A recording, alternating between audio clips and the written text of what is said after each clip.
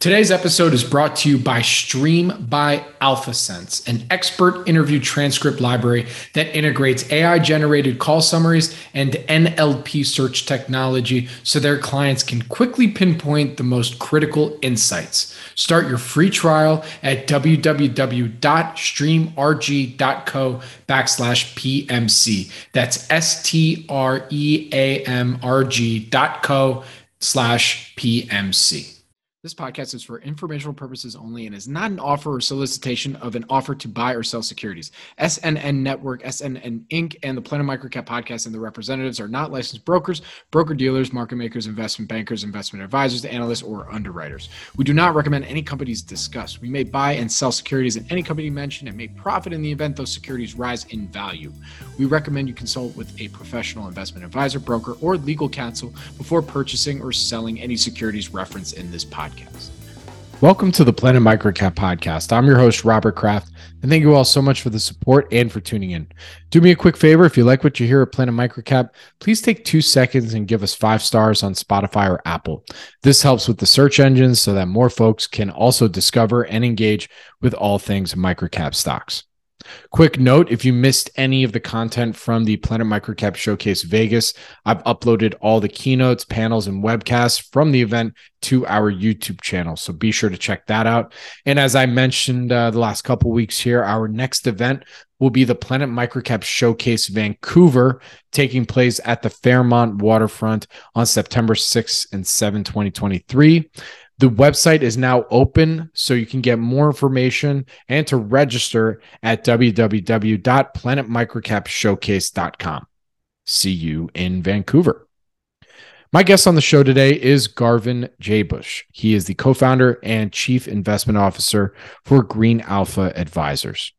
I had last spoken to Garvin in April 2020, discussing his investing philosophy, then a follow-up panel in August 2020 about why ESG and impact investing are taking center stage at that time. It's been 3 years. Suffice it to say, a lot has changed since then across the board, as well as the conversation around ESG and impact investing. You might be hearing this and thinking that you're about to listen to a full-on ESG podcast. Sure, we discussed the changing discourse around ESG impact investing, but what I found most fascinating is our discussion around the intersectionality of trends and sectors, which is starting to take center stage in sustainability investing.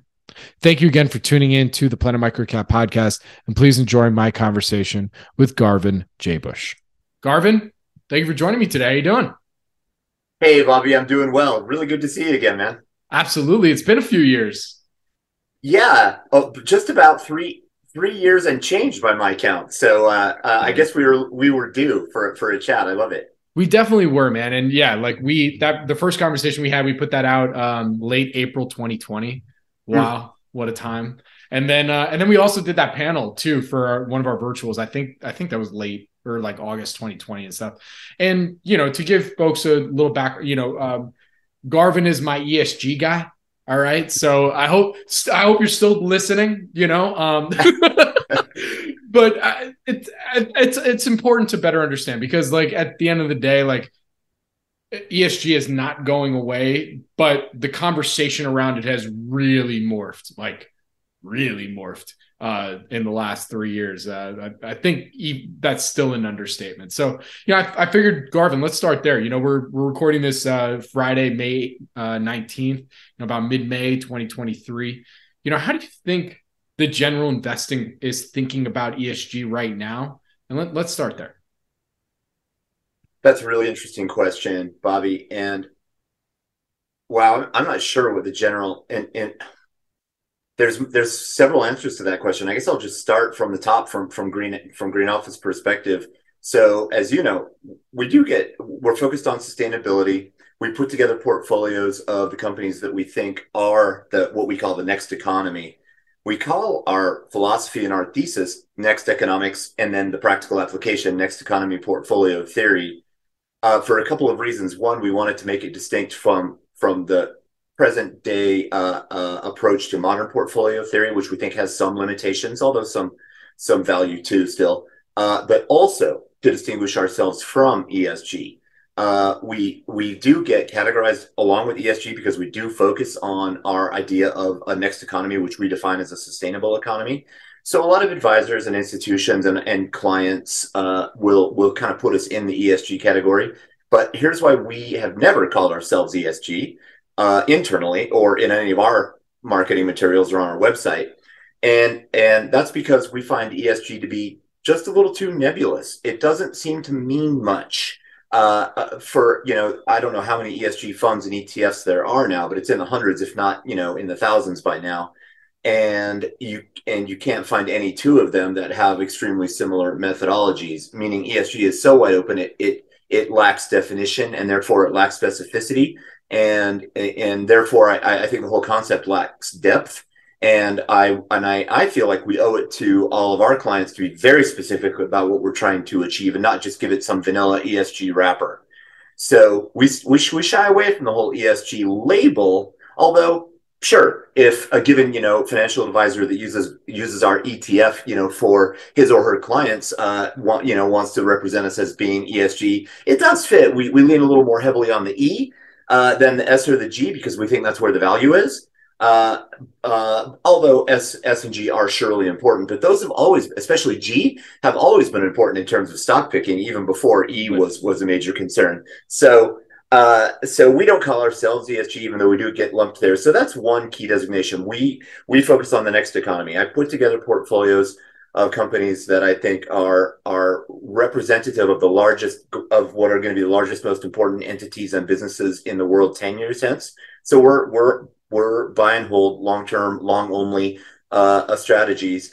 And what I think is going to happen with the best of those picks is as they gain market share away from the less excellent mousetraps and away from the less efficient, less productive legacy economy predecessors of whatever it is that they do, they're going to just gain market share and therefore grow revenues and therefore get operating leverage and therefore expand margins and therefore grow over time as they just steal market share away from their earlier competitors.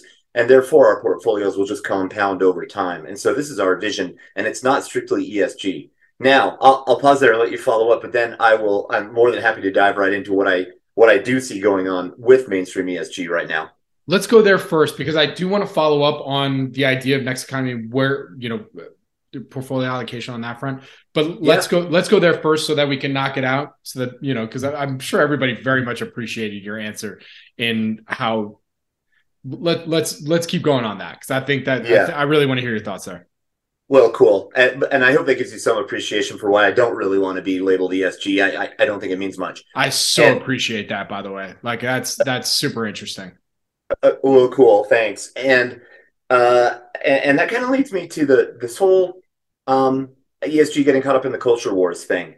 I find it interesting because it does just seem a little bit like performative political theater to me, because given my belief, and I think I can objectively show that it's true, just given the disparate nature of the funds that call themselves ESG, that it doesn't actually mean much. I'm not exactly sure what the culture backlash is even about.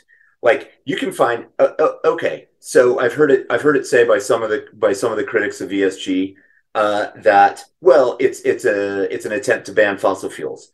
Well, no, you can find tons of ESG funds that are stuffed with fossil fuels. And all kinds of things that I would consider not especially important parts of a sustainable economy.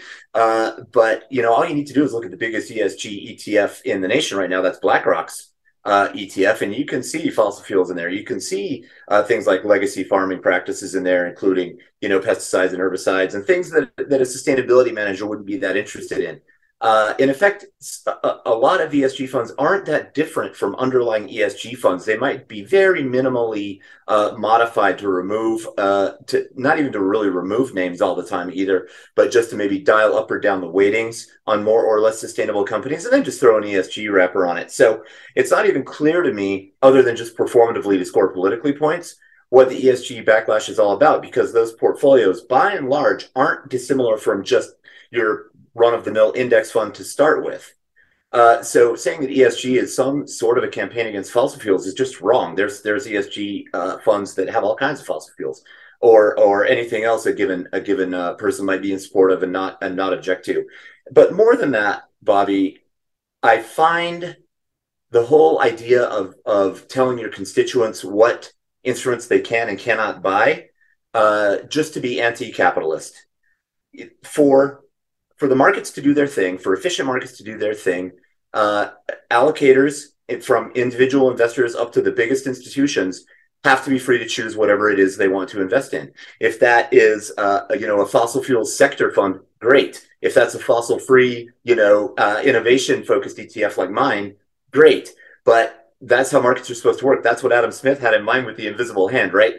Assets are supposed to chase the most effective return on assets securities that they can find. And if you just take some of those assets off the board and don't make them possible, how's the market supposed to do its thing?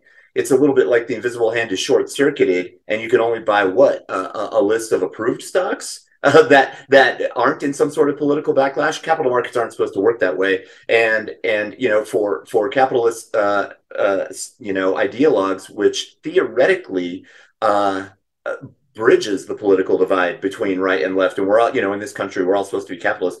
Goodness knows I'm a fund manager, for goodness sake. I think if capital allocators don't have every option open to them, then how is capital going to find its best and highest use, right? So the whole idea of banning a fund, even one that I might completely object to as spurious or frivolous, is crazy. Allocators should have every opportunity to check out everything they want and then make their own choice. In other words, government should not be in the position of telling me what to buy. That drives me a little bit crazy. I can hear the applause and the standing ovation in the back right now for everything that you just said. I don't really have a follow-up. I just completely agree with literally everything you said, because it also harkens back to what we talk about on the show all the time, that investing is a personal journey. Everybody invests differently. Everybody has there's overlap in certain styles. That's why we categorize, various different ways of philosophies and stuff like that. But at the end of the day, like, there might be a portfolio out there that has, everything from, fossil fuels to not, and that just is really all totally dependent on who you are as an investor. And it really cannot be up to the government to say, like, all right, well, this is now your approved ESG list. It is important to have the scores out there. I think there's actually a lot of value in that sense. Like, full disclosure, like one of our sponsors for our other show is Social Suite. They have an ESG platform for public companies to help them, have a piece of paper that shows investors, like, here's where we are at from an ESG perspective on environmental, social governance. And I think can be a lot of value in that, depending on what your the allocator investing strategy is when you're assessing that company. But at the end of the day, like, we cannot have governments in there saying, like, no, these companies, like, we just cannot have that. No, I couldn't agree more with your former point, and that is that ratings and rankings and data and information, these are all good. The more information an investor can bring to bear on any decision, the better. And I would caution against over-reliance on any one source. No disrespect to any sponsor of yours. I'm sure they're no doubt. That's fine. Perfectly excellent data sources, but to really think things through and maybe triangulate a handful of data sources. And then beneath that, if you're considering a fund or an ETF or what have you, get a hold of their most recent annual or semi-annual and just look through the holdings for yourself and see if you agree with that's the basket of stocks that you wanted to own, right? Go past the rating and go past, their marketing copy and just look at the holdings and see if, do I agree that this is a portfolio that's likely to appreciate going forward? Are these constituent companies that I concur are the growth avenues of the future? That's harder for the non-specialist, I know, but I still think it's educational just to look under the hood and see exactly what you own beyond, the ticker of the ETF. I certainly encourage everyone to do that with my ETF.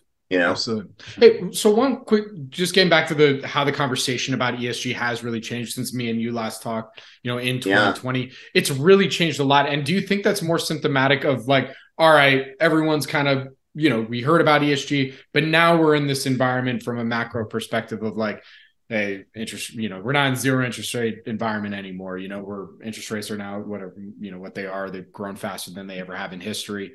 There's potential looming in recession. Like, I know just from talking with issuers, sometimes they're just like, ESG, I'm just trying to keep the lights on right now. Like, give me a freaking break, So love to hear from your perspective how that conversation is, how it has changed. Well, yeah, 3 years, the most recent 3 years have been like any previous 10, right? It's been like the zeitgeist has changed so much. I do hear exactly what you just said. I don't hear only that. I hear different variations of it. I've never had so many allocators as just in the last few months tell me they've got such a high proportion allocated to cash. And they're all trying to Yep. figure out when is the optimal time to call a bottom. And I know that worm is going to turn at some point because meanwhile, inflation means their cash is losing value and they hate that just as much, right? So everybody's a little bit stressed out on when to like re-engage with markets, especially in names that are considered more growthy, more growth oriented names. These have been cyclically out of favor because of the high risk environment for a while now. I mean, at least for all of 2022, and with some nice exceptions here and there, part of 2023 as well. And so we don't probably need to list the factors, but yeah, rising rates, potentially looming recession, which, as Scott Galloway says, has been 30 days away for about a year and a half now. So who knows? Yeah. I know he always has a good zinger. I enjoy his pod as well.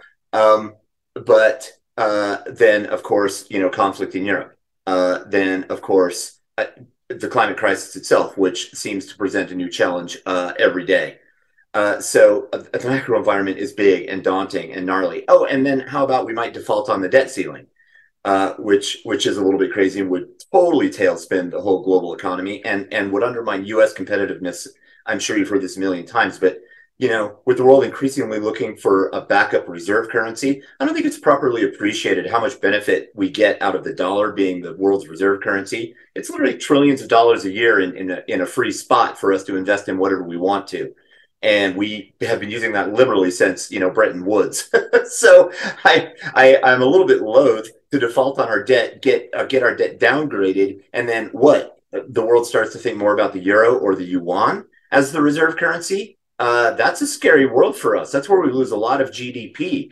And I'm a little bit surprised it's Republicans that are doing this brinkmanship because the last thing they want to do is cede some advantage to China. That would be a horrible, like, unforced error for us to commit. And so there's that overhang too, which is making people say, damn, I better sit in cash for a minute. Yeah. So who knows what the catalyst will be that will make that worm turn and bring a little bit more of a risk-on appetite back if the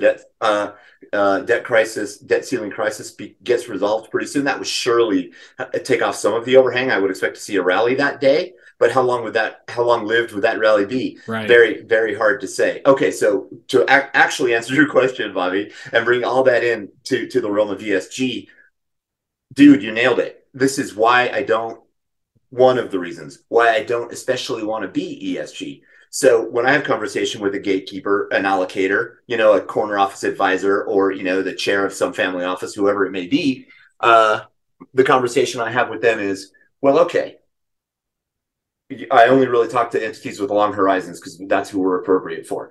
And I'll say, okay, Mr. I don't know, university endowment, you have a perpetual horizon. Is it too soon to get into these, what I think are a hand-picked selection of the best building blocks of the next economy? Maybe, but I know for sure it isn't too late. We're near, or maybe even at, the bottom of the cycle.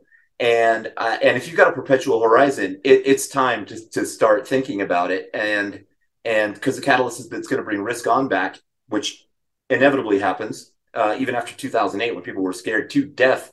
We had a rebound rally that was pretty spectacular after that. So that day is coming. It's just when. So are you worried about being too soon? Maybe, but I know for sure that today isn't too late, right? So without being able to predict the future, which of course is fundamentally unknowable, I can be very confident in that assertion. It's not too late to catch the next rally, although it might be a little bit too soon for the bottom, but there's no telling. So my advice to them is start allocating,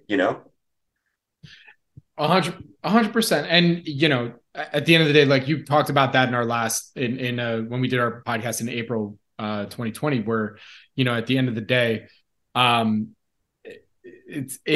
especially if you have that long-term horizon, for you guys, 10 years out, you kind of have to shrug your shoulders, right? And just be like, okay, well, the real bet there is that, all right, well, is Garvin right that the portfolio he's putting together are the building blocks for this next economy? That's then the next question that they have to ask, right? So for you, I mean, has that changed at all since we last spoke 3 years ago? And if not, maybe as a refresher, what in your opinion are some of those building blocks for the next economy? You can name companies if you want, but it's up to you. Sure. More trends. Sure. Maybe I'll start at the sector level. I don't know. Once I get speaking, I don't really know necessarily. I'm a little bit. I blacked out, man. I blacked out. Yeah. Like my word selection is just basically a prediction of what word should be next. Yeah, right. Like GPT-4 a little bit, but well, I do have a high degree of confidence that most of the stocks in our basket, and I can't say all because my goodness, that would just visibly be a lie and contrary to how the universe works. But I do have a very high degree of confidence that most of our picks are the building blocks of the next economy, and I can talk a little bit about our methodology for how we do our best to arrive at our most confident decisions there. But the part of your question where you asked, has that changed? Well, thesis level, no. We look for the intersection of innovation, ideally where more than one innovation is at a confluence point where they are boosting each other and therefore really making dramatic progress. So I just put up a short post on LinkedIn about the confluence of AI and biotech. That's one enormously powerful one, but there's examples all around the economy of one or more forward-leading innovations intersecting to really create dynamic change. This is a little bit scary for some investors because a lot of the stocks involved are volatile. But my position is that only matters for the short-term investor. That kind of short-term volatility only matters if you might need to exit real soon. If you're here for 5 years, I always tell people don't buy my securities, my various vehicles if you're not interested in at least 5 years, because that's the time frame over which I think these companies' growth are going to compound in a way that the market can't ignore. I think it was one of the famous old-timey investors, Buffett or Graham, one of those guys. Said that in the long run, I'm sure you know this one, the market's a value weighing machine, but in the short run, it's a drunken idiot. Like, that's true. And so, you could get caught on a down cycle if you hold anything that's forward looking like what we do for the short term. So where it changes, though, is my assimilation of all of the most current information, which really I view as my job: assimilate and apply as much as I can. Assimilate information, apply it. Assimilate, apply it, and then sometimes regurgitate it. Like in forums like this, right? That's really my job. And so the more we learn, the more that helps us evolve what we think the key building blocks of the next economy are. So for a long time, I'm going to say right up until about 2018, we weren't interested in pharma or biotech.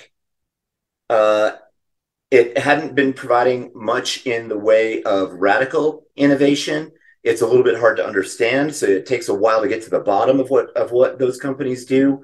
And there were other impediments like some of them being a little bit moribund in their approach to treating things.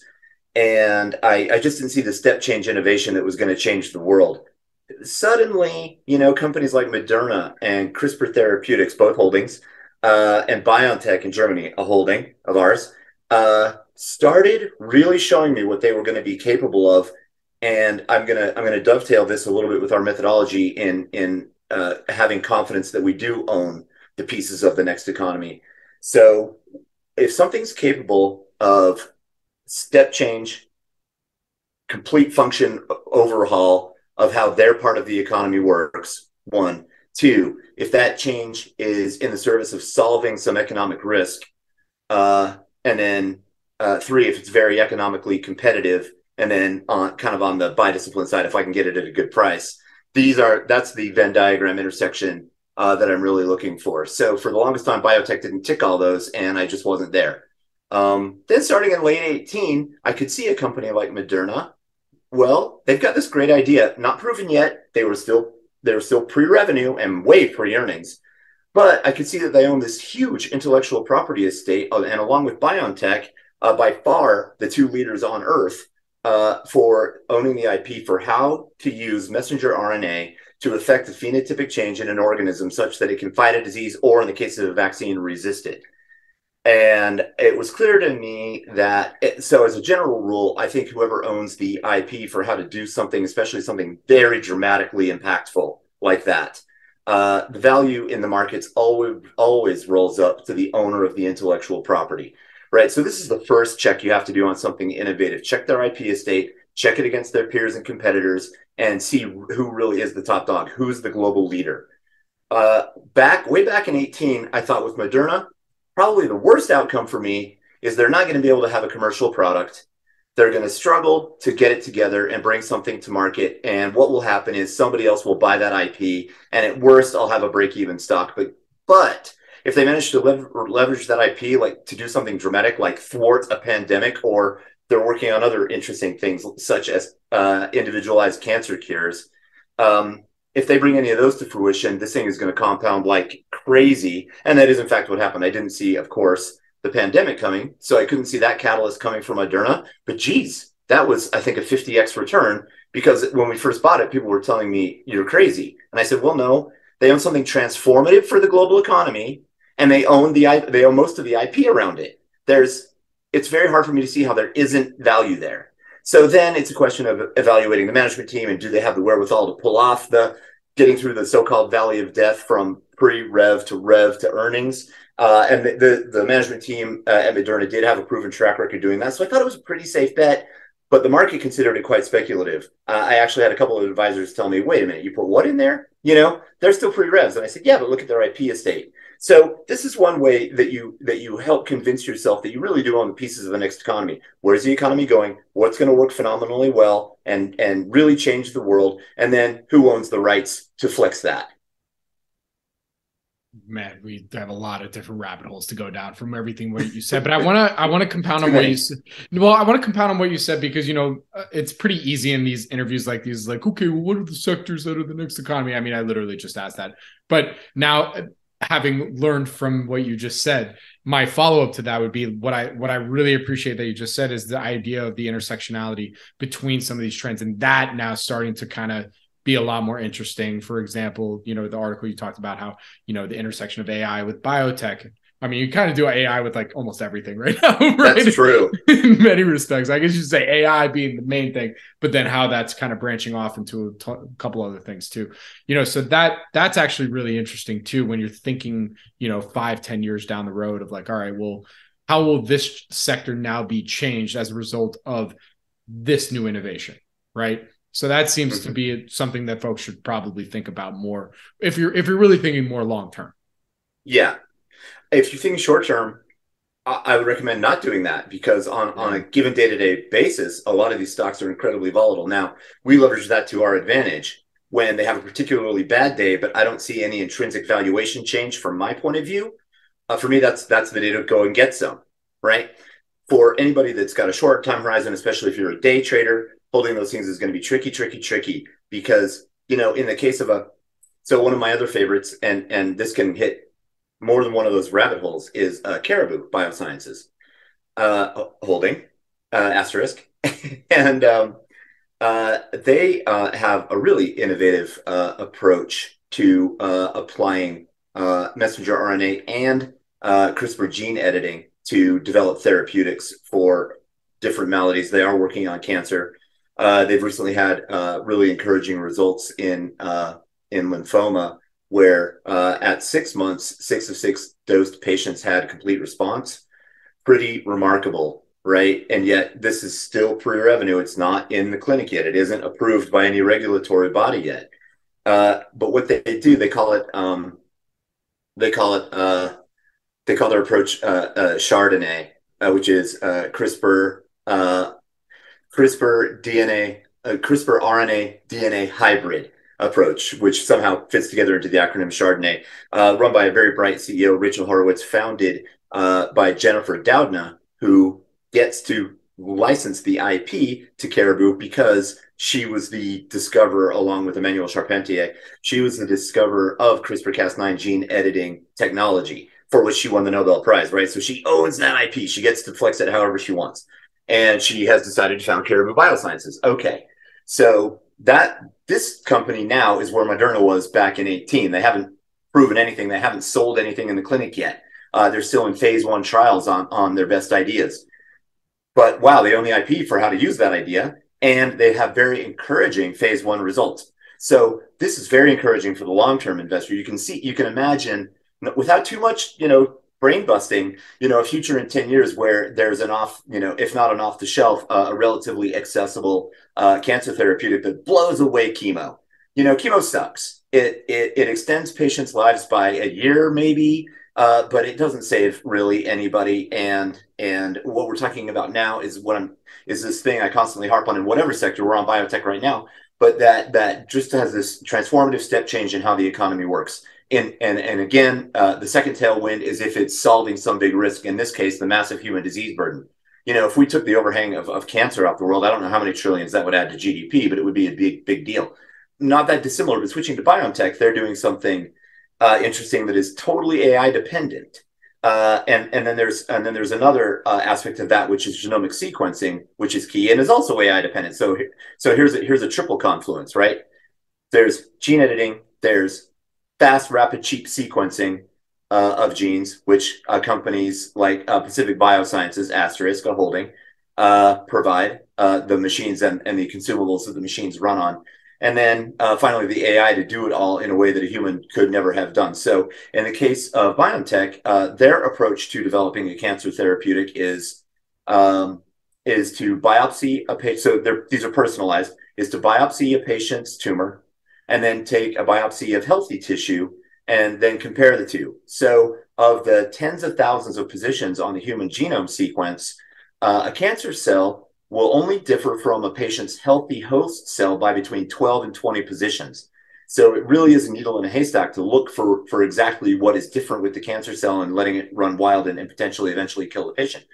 So their idea is, and with good early success, especially in the animal models, has been to compare these two biopsies. So to put these biopsies through the sequencer, figure out exactly what each one is made of, then you sick the AI on finding the dozen differences in the tens of thousands of positions.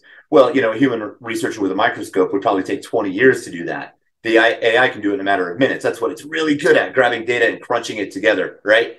So then, having identified, say, the dozen differences between the healthy cell and the cancer cell, they go to work using mRNA to program the patient's immune system to only look for those 12 differences and send our immune systems, like the killer T cells or the NK cells, send those after only cells with those 12 differences and kill them.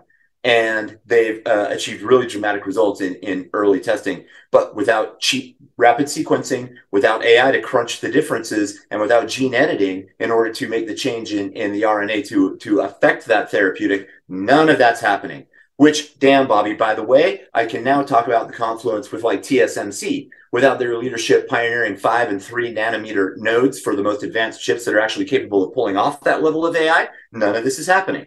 Right? So like the confluences of innovation all around the world are really dramatic right now for the better. And yes, I know there's a lot of worries about AI being bad for the worse, and that's a thing, maybe. But for the better, wow, I can really see that world. And I can see the building blocks that are bringing it to bear.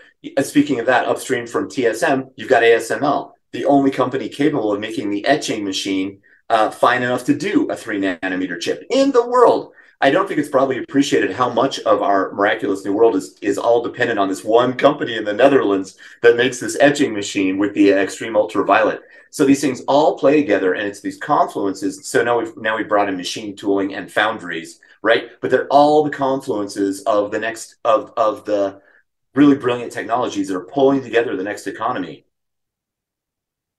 Man, yeah. I mean, everything that you just said, like that's truly a great example of how all of that is working together. One thing I was thinking the whole time as well, when you're going through Caribou and then the intersectionality there is, also when you're thinking, 10 years out on like, okay, we're looking for companies that do fit this criteria that we want, what is that threshold then to sell? Most often everyone's like, okay, if the thesis changes a little bit, but in some of these growthy names, like it's kind of hard to really, like you got to give them time to even get to the point where they can change a thesis if possible, right? Yeah. So, I mean, for you, what is that threshold to sell? Like, okay, you know what, this company, I don't think they're actually are going to be solving one of these problems, or they're no longer part of this Venn diagram that we've made for ourselves. Yeah, and that does occur. We try to be extremely careful up front and buy things that do have longevity. And again, most of that's around IP ownership, right? Because that can take 10, 20, 30 years to expire, depending on exactly what kind it is. Uh, but still, the world changes very rapidly. And we might buy something that was a dramatic leader in one area, and then 5 years later, it's been overrun by the next smart innovation. So I think there's a couple of answers to your question on different levels, right? The first is potential technological obsolescence, and if we feel like a global leader, which we always want to own, because again, that's where the value rolls up. Is doing it best almost always, and then maybe the fast follower gets a bunch of it too. So if a given technology is getting supplanted by something better still, that's a trigger for us. Generally, we want to hold for a long period of time because we believe that the leaders are going to just compound, and we want to be there for that compounding. So, our turnover traditionally in our strategies will be 10, 15% in a given year. Sometimes I joke that strategies that have 300-400% turnover must not have done the research that well the first time around. They felt the need to turn over their portfolio 4x in a given year. That's a little bit flippant, but I kind of do feel that way. The other thing that can happen though is if a company is a good enough idea and the broad market catches on to that, they can become super overvalued on occasion. Right now, that's not really a concern in any growth names, but at the end of 2020, it was. Growth names were so in favor for 19 and 20 that the strategy that we run in our ETF now, NXTE, shameless plug, was up 50% in 19 and 113% in 20. And I was getting very nervous about a handful of the valuations. At one point, NVIDIA, which, speaking of AI, designs so many of those chips that then in turn TSMC makes in their fabs, was trading at 30x 2030 revenues, not earnings. And I just saw it. 30x 2030 revs, that is overvalued by anybody's definition. I'm terrified of this thing right now.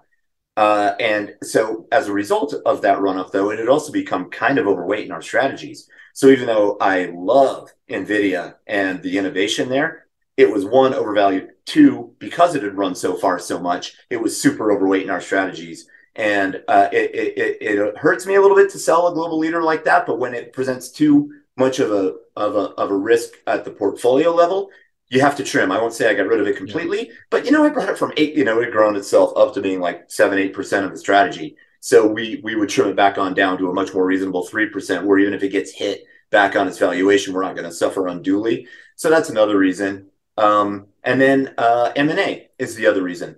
Something might get bought by a company that we don't think is an aggregate contributing to a solution to de-risking the global economy, which is how we think of sustainability, by the way. This is almost an aside, but not really. It also sort of answers your question. Is a company on a daily basis in aggregate as determined by looking at how they get paid? What's their source of revenue? Is it doing more to de-risk the global economy or more to pile risk on to the global economy? I think companies that intentionally or unintentionally are doing more to de-risk the global economy are just going to accrue more value over time, because increasingly, especially around the climate crisis, although also disease burdens, as we've been discussing so far, and other things too, though, resource degradation, other risks. Every entity from individuals all the way up to nation states are increasingly falling all over themselves to find the smartest, best examples of these solutions. So if somebody's really innovative, if they're changing the way the economy works, if they're in confluence with another brilliant innovation, and if all those are in the service of de-risking the global economy, that's a sweet spot. This is going to sound like an overreach, but I almost feel like most of those names can't help but grow into the future. And you need to be in front of them as they experience that expansion. But it also requires a long-term time horizon. But yeah, the sell strategy is tech obsolescence, overvalued / overweight in a given strategy, M&A with an entity that we don't think is de-risking the global economy, or sometimes they just go private. Very good. And real quick on NVIDIA, just so it's clear, you still own in some of the strategies? Asterisk, still holding. Very good. Cool.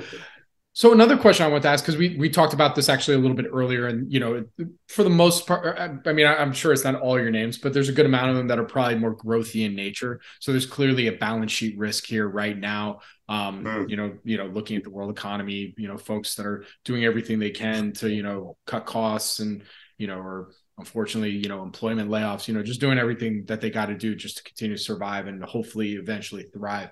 So how do you think about balance sheet risk, especially right now where there's going to be almost every growth name is raised capital? Yeah. One thing we've always been very careful about, I'm very fortunate that my co-founder and co-portfolio manager, Jeremy Deems, maybe you should talk to him sometime too, because it'd be a similar conversation, but he'll bring a different perspective. For sure. He likes to say he's full-time PM and CFO for us now. So he led his CPA lapse. He likes to joke he's a recovering CPA, but he's a forensic accountant.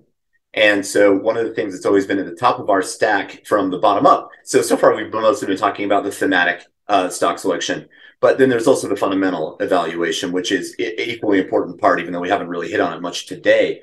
And so we think of that as the bottom up analysis. Once a company qualifies from the top down, it then doesn't just go into a portfolio. It then qualifies for the bottom up and the fundamentals. And that's where Jeremy really shines and really helps with the stock selection. So one thing he's always insisted on, and me too, is that management teams are demonstrating themselves to be excellent and prudent custodians of capital. So we've always shied away from companies that do too much buybacks when that could be going onto their balance sheet. Especially, we're not indiscriminately like death to all buybacks, especially when buybacks are used for employee comp. We like that. When buybacks occur and the company puts those shares on their balance sheet, that's okay. That's probably just a war chest for future M&A. That's probably a good thing. Where we object is where, and this is just an example of custodianship of capital. Like it's not really a buyback conversation, but when companies just buy back their shares and then just retire them, but essentially put a match to them, I just think, wow, where could that have been used to shore up the balance sheet, to have a better Altman Z score, to have a better credit rating, to get their cost of capital down, to if not that, not have to do layoffs of key people, to invest more in R&D because we love innovation, to build, in the case of like, let's say, a solar energy company, to build a new fab to make more panels, to grow the intrinsic value of the company because now you've got a greater potential stack of revenue. Like all these things are so important. And if a management team isn't very thoughtful with their custodianship of capital, we pass.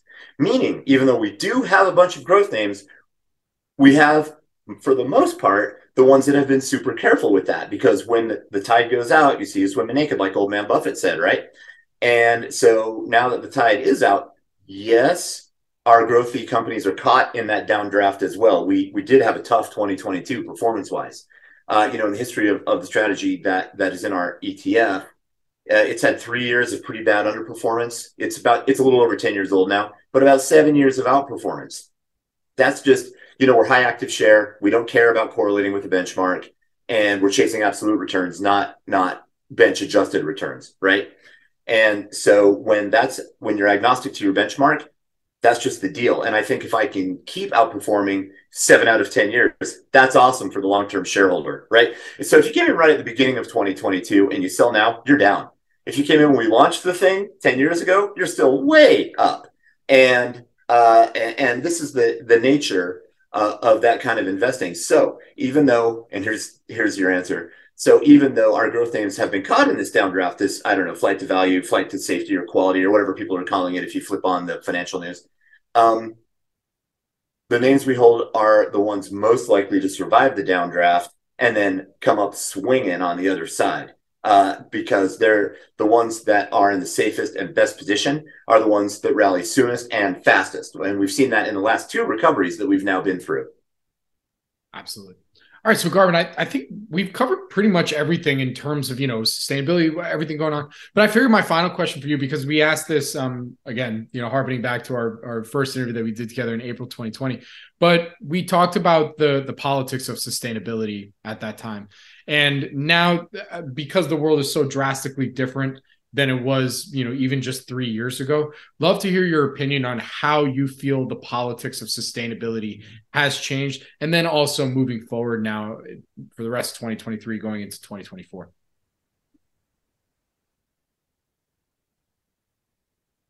I think it's increasingly hard to ignore. I think even if you're a culture warrior, you're worried about sea level rise, you're worried about air pollution, you're worried about.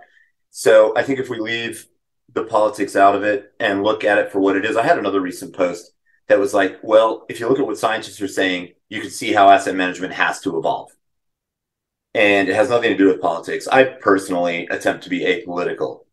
Um, I know that isn't the real world, but unfortunately, I think that increasingly, whether something's labeled ESG or not, uh, ultimately the invisible hand does work. And the most interesting solutions to our problems, especially, and this is why we only own these, where that solution is very economically competitive with the, less sustainable way of doing that part of the economy, just, wind being less risky for the global economy than coal. And guess what? It only costs half as much per kilowatt hour. Okay, so that's just one really easy, and solar's cheaper still, right? So that's just one really easy example. So I think that if you're wise, you pick the confluence of companies that are lowering global economic risks, but doing so in a way that is more economically competitive than whatever part of the economy that it plays in than its competitors that are increasing global systemic risks. I think as long as you're cautious with that, it doesn't matter what you label it. I think money will chase those assets because they work and because they're more beneficial. Like if I could just to cite an example, if you're a big public utility and you've got the option of buying your next gigawatt of power that you need from a coal plant, but they're going to need to charge you 5 cents a kilowatt hour because that's what it costs to mine coal and ship it across the country and shovel it into a boiler and spin the boiler. Or if you're going to buy it at 1 penny a kilowatt hour from a solar farm, because all they had to do was put up the panels and then there's no cost for the fuel ever again. Well, if you're a utility, you've got a legislative monopoly. You get to charge your ratepayers whatever you get to charge them. Here, where I live, it's about 22 pennies during peak. And so, do you want to keep the margin between a nickel and 22 pennies, or do you want to pocket the margin between a penny and 22 pennies? Well, I know what the utility is going to choose almost every time where they can. And the fact that additionally buying from the solar farm means you're lowering global economic risk makes it that much more beneficial. And not only that, the utility is gonna inure a lot of goodwill for making that call. And I just don't see the world going any other way. And so sector by sector, that was just an energy example, but we already talked about biotech. We could talk about transportation. We could talk any sector you want, because ultimately every sector has to have the better, less risk creating mousetrap. I just think that the best ideas ultimately float to the top, irrespective of the hand waving that goes on politically. And what the political environment does, and as well as the overall macro environment in a different way, it causes short-term volatility around a lot of these names. And again, that is really terrifying for the short-term holder. But for a long-term strategist, like we try to be at Green Alpha, what that does is present opportunity. If the markets are short-sighted enough, that sounded a little bit pejorative, but it's just kind of true. If the markets are short-sighted enough to dramatically sell something off that has fantastic long-term intrinsic value, that's just payday for me. I love it. We just back up the truck on that day. Let me cite semis there. Semis, really. I'm not talking about trucks now. Computer chips. Semis, they're cyclical as hell. Everybody knows that. Right now, they've been in a downdraft because, Apple reports that they sold 40% fewer MacBooks during Q1 than they did in the previous Q1 because of whatever pandemic pull forward of demand or whatever. And so everybody's like, well, you better sell off, all the chip makers and the chip equipment makers, ASML, Holding, Lam Research Holding, et cetera, et cetera. Well, we know damn well that in the long term, chips, and especially more and more advanced chip sales and revenues, are doing nothing but going up and to the right. We live in an age of data proliferation, and things like GPT-4 use great, huge quantities of these most advanced chips in order to run all that processing power for a million users at a time. And there's device proliferation, and there's no way chips are doing anything but going up and to the right over the long term. So if markets are short-sighted enough to dump them in a given quarter, awesome, that's my time to shine. I'm going to buy them up and wait for that compounding into the future because it's happening. Man, Garvin, this was awesome. Let's try and make sure we don't have 3 years in between our respective conversations, because I really loved our conversation here today. So with that, where could our audience go and find more information, follow you on social media, as well as on Green Alpha Advisors? Yeah, Green Alpha is on LinkedIn and we're on Twitter, but that's it. Those are our only social media presences. We might try Blue Sky, but we haven't been invited yet. And I'm on Twitter personally at Garvin1313. I don't tweet that much, but from time to time I do. GreenAlphaAdvisors.com is our website. You can see all of our strategies there. I would particularly want to just be shameless as heck and pimp our ETF and XTE. That is the Access Green Alpha ETF, like November X-Ray Tango Echo. And then something that we've done, Bobby, since last time we talked is worked with our good friends at Uniplan Investment Council to launch a sustainable income fund. And that's the Access Sustainable Income Fund. Its ticker is AXSKX, like Alpha X-Ray Sierra, Kilo X-Ray. And I want to mention that fund, one, because it's new and we're really trying to get it going. But secondly, because it's been hard to find a good, there's some ESG, again, whatever that means to a given manager. There are some ESG fixed income funds, but there isn't really a good sustainability impact one. And we think we're offering that. And then also, uniquely in my career, which, I'm 55 now, so that's been going on for a minute. This is a time where there's this total return opportunity to high yield bonds that has rarely been better.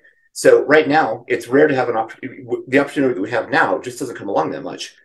So if you were to buy our sustainable income fund now, you're locking in a 4 to 6% income stream, but it's even more, which is rare and hard to do, like fixed income. But also it's even more rare to get that with an opportunity for price appreciation, which with yield curves now flattening out, we may very well have in bonds. So that's really interesting. I've always been an equities guy. I'm an equities manager, but this is one of the few times in my career when fixed income has looked interesting to me. If I can lock in 5% and also have a great shot at price appreciation, I love it right now. And it's also a little bit more of a safe haven than equities right now. Like we were mentioning, I don't know how many people have told me recently that they're in more cash than they've ever been, and they're kind of trying to time their return. Well, fixed income is a good way to do that. So the Access Sustainable Income Fund, which we manage along with Uniplan Investment Council, is my other pitch. And I guess that's it. Very good. Well, Garvin, thank you again for joining me today. Really do appreciate it. Good luck. Stay safe. And I really look forward to our next update. Yeah, me too, Bobby. Thank you for the invite. I love chatting with you. Same here. Podcast is for informational purposes only and is not an offer or solicitation of an offer to buy or sell securities. SNN Network, SNN Inc., and the Planet Microcap Podcast and the representatives are not licensed brokers, broker-dealers, market makers, investment bankers, investment advisors, analysts, or underwriters. We do not recommend any companies discussed. We may buy and sell securities in any company mentioned and may profit in the event those securities rise in value. We recommend you consult with a professional investment advisor, broker, or legal counsel before purchasing or selling any securities referenced in this podcast.